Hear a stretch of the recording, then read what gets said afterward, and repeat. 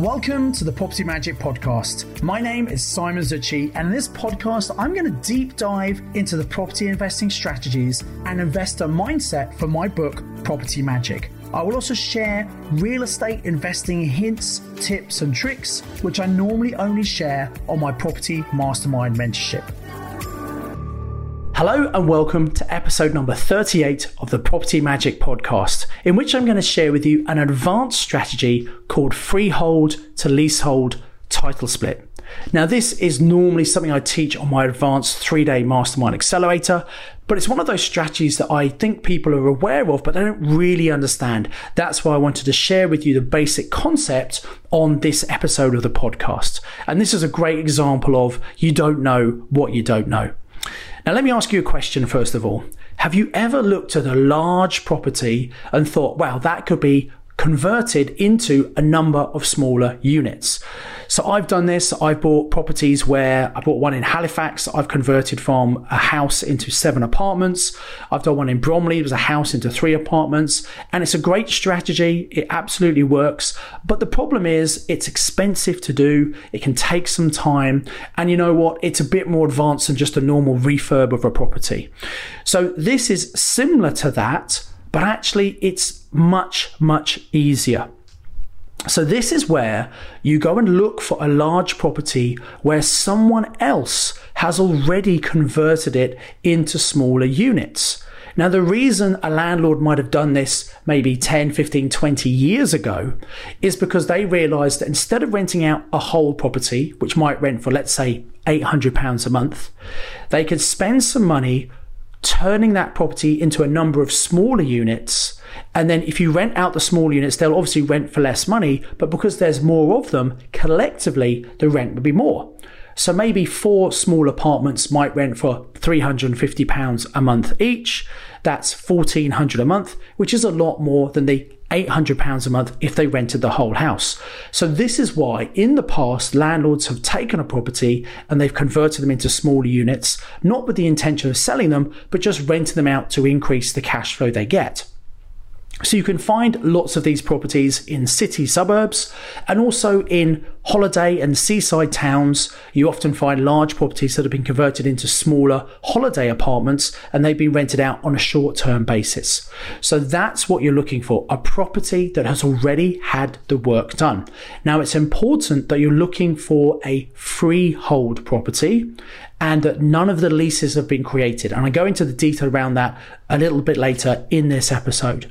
Now, I first learned about this strategy back in 2006. I was at one of my own property investor network meetings and I was speaking to a mortgage broker and we were talking about creative finance.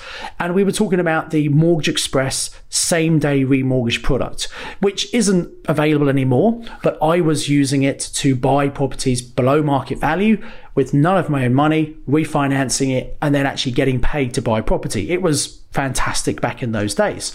And he said, yeah, there's another way you can use it. And he explained about one of his clients who was finding these freehold properties, usually in auctions. They were typically landlords who were looking to retire, wanted to get the best price for them, and they were often rented out. And he would go and buy them. And let's say you buy for 200,000. He would then, during the 28 days he had to complete, he'd put down a deposit, often on a credit card or credit card check.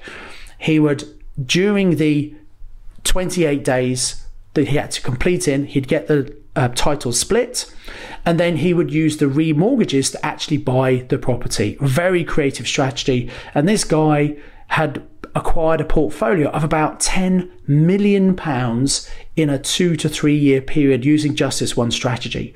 So it's a great reminder that actually you don't need to know lots of strategies. You just find the strategy that works for you and your area and just keep on repeating it like a cookie cutter can make you a lot of money. So let me share with you the basic concept. And we call this a kind of a wholesale to retail strategy. You're buying something, you're splitting it up and thus increasing the value. So let me give you an analogy to help you understand this. Let's imagine someone owns a small cafe, and it's a cafe that does breakfast, it does lunches, it does teas and coffees, and when it they sell teas and coffees. They see if people want to buy a nice piece of cake to go with their coffee. And so the owner of this cafe could decide to make their own cakes in-house, which is nice. Homemade cakes are really nice, but it takes time and effort and cost. So what most cafe owners do, they might go to a big wholesaler where they buy all their supplies, and often these wholesalers have really fantastic, fancy cakes that are made in factories, but they look amazing, they taste great, and you might have to buy a really nice cake wholesale for £10. And they take this cake back to the restaurant, back to the cafe, and all they do to create the value is they cut that big cake into small slices. Let's say 8 slices, because most people don't want to buy a whole cake. They come in, they have a cup of coffee, they want just a slice of cake to go with their coffee. Now, each of these 8 slices could be sold for maybe £2. And so if you think about it, the total revenue from this cake is 8 slices at £2 each. So 8 times 2 is £16. So the sum of the individual slices, when you add them all up, is more than the whole cake cost to buy, which was £10. So in this case, this cafe owner's made £6 by taking something for 10, splitting it into smaller units, and selling it off for 16 collectively. So this is the strategy. So if we relate this to property now, let's imagine you buy a freehold property that's on the market for £200,000. And very often these properties are sold as freehold because the owner hasn't bothered to create the leases because they didn't need to rent the properties out. And often estate agents don't understand this strategy either. So the owner's just happy selling it for £200,000, which is what other houses on the street in that area are worth. So that's the value they sell it for.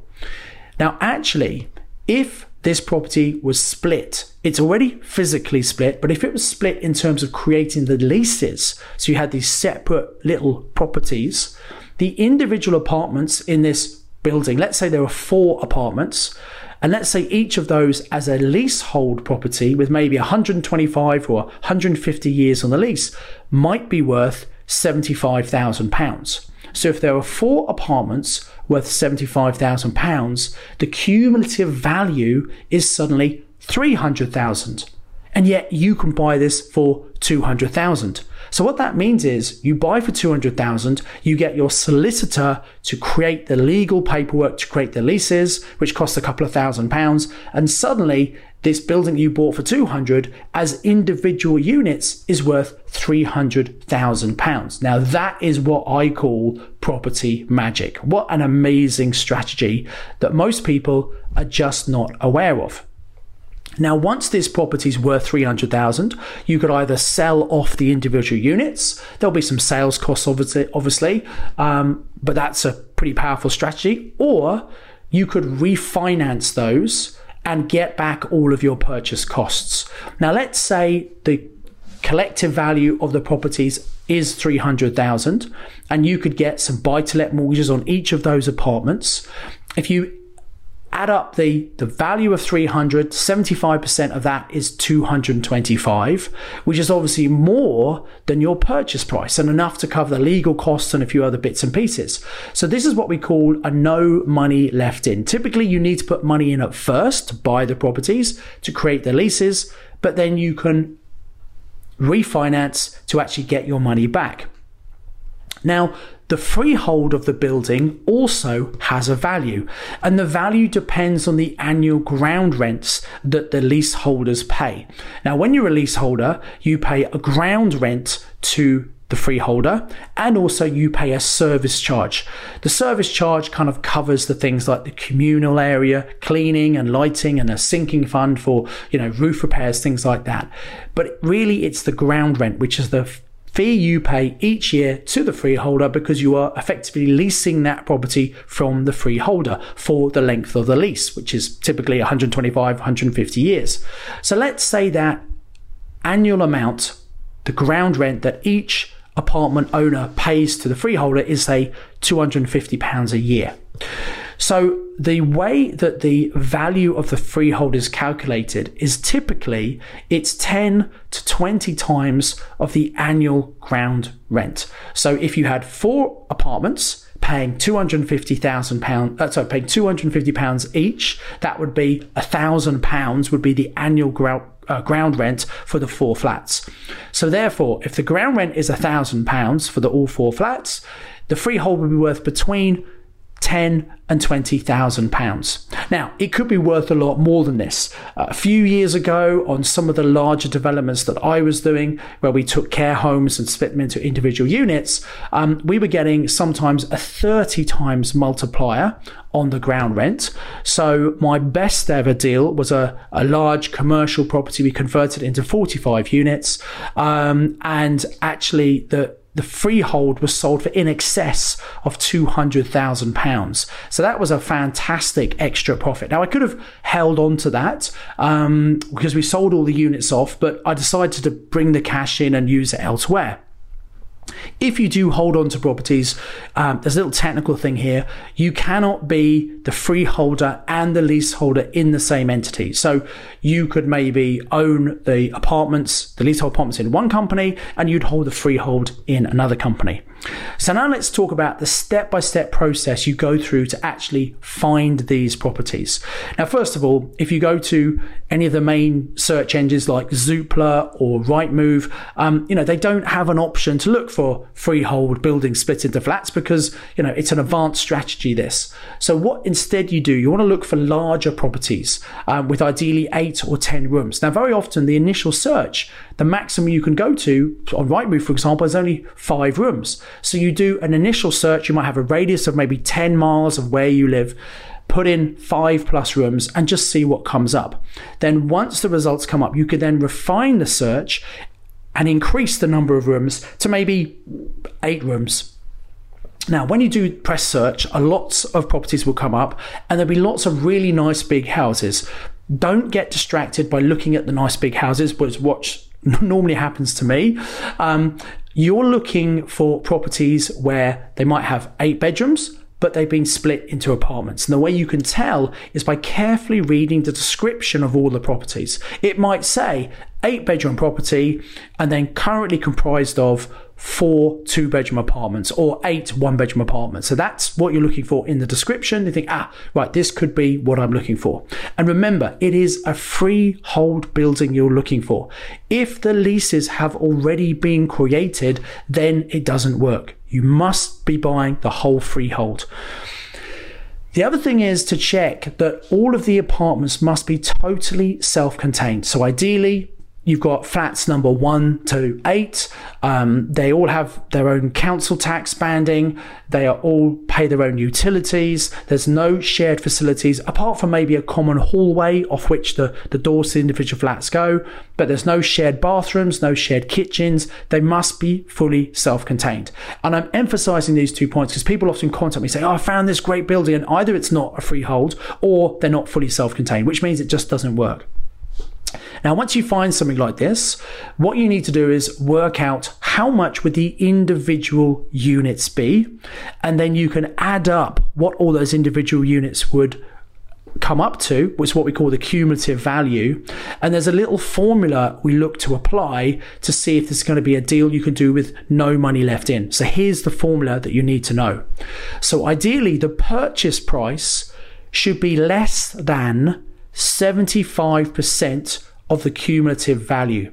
So in the case we've used before, let's say the purchase price is 200,000 and let's say the cumulative value is 300,000. Well, in that case, the purchase price is obviously less than 75% of 300, which would be 225. So 200 is less than 225. So in this example, it obviously works. Now, when you're working out the individual value of the units, you've got to make sure you're comparing like with like. You might have a building that's got 4 1-bed apartments in it, and you go looking for other 1-bed apartments, but you've got to make sure that you're thinking about the size of those. A 1-bed apartment could vary from maybe as small as 300 square feet up to maybe 600 square feet. Okay, that's a huge difference.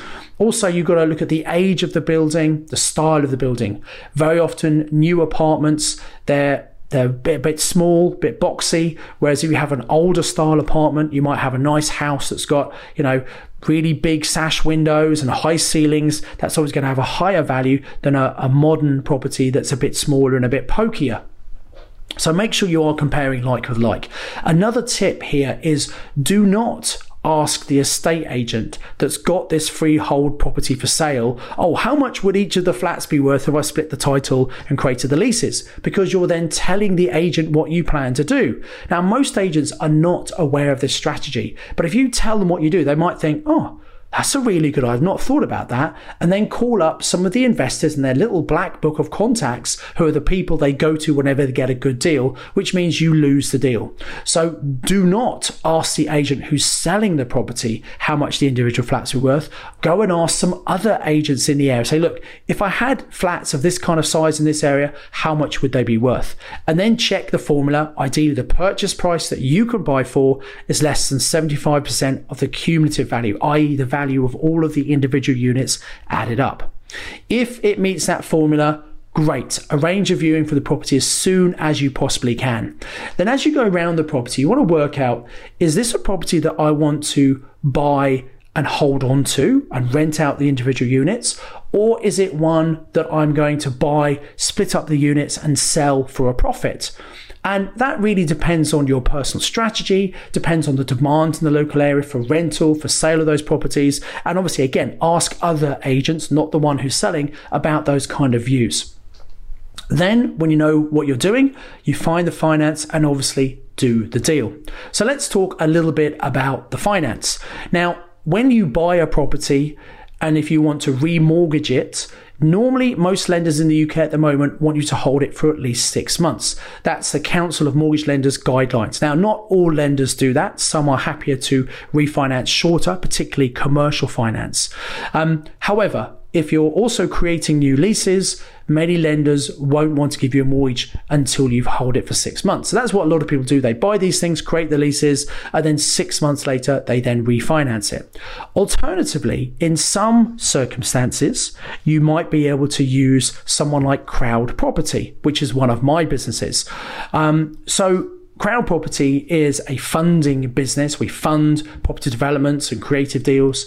And basically, we will fund purchases often on the value rather than just the purchase price. So the concept is you need to add value to the property before you actually buy it. And in that case, as long as the numbers work, Crowd Property might be able to fund it based on the actual value because they recognize there's a huge amount of equity that you've created in there. So the way you would do this, maybe you control the property on a purchase option, you get the leases split, you would then need to get a RICS valuation to show that the individual units do add up to the higher value. In that case, Crowd Property could then help you come in and actually buy the property. Or if the owner won't agree to a purchase option, you could do an EDC, an exchange with delayed completion. So you exchange on the property subject to the leases being split. So once the leases are split, you then complete, and because you've increased the value, again, Crowd Property can come in and actually fund that for you. So guys, I do hope you've got great value from this episode. As always, I'd encourage you, if you got great value, please help me and give me a 5-star review. I'd love more people to be able to access this high quality information. And one of the ways that happens is if you give a 5-star review, say what you liked about it, it encourages other people to start listening to this as well. Until next time, I'd encourage you, as always, to invest with knowledge, invest with skill. Thanks for listening to the Property Magic podcast. To get this week's show notes, please visit www.propertymagicbook.co.uk/podcast. You can contact me via LinkedIn, you can follow me on social media, and I highly recommend you subscribe to my YouTube channel to watch loads of valuable property training for free. All of the details are available in the show notes. Until next time, invest with knowledge, invest with skill.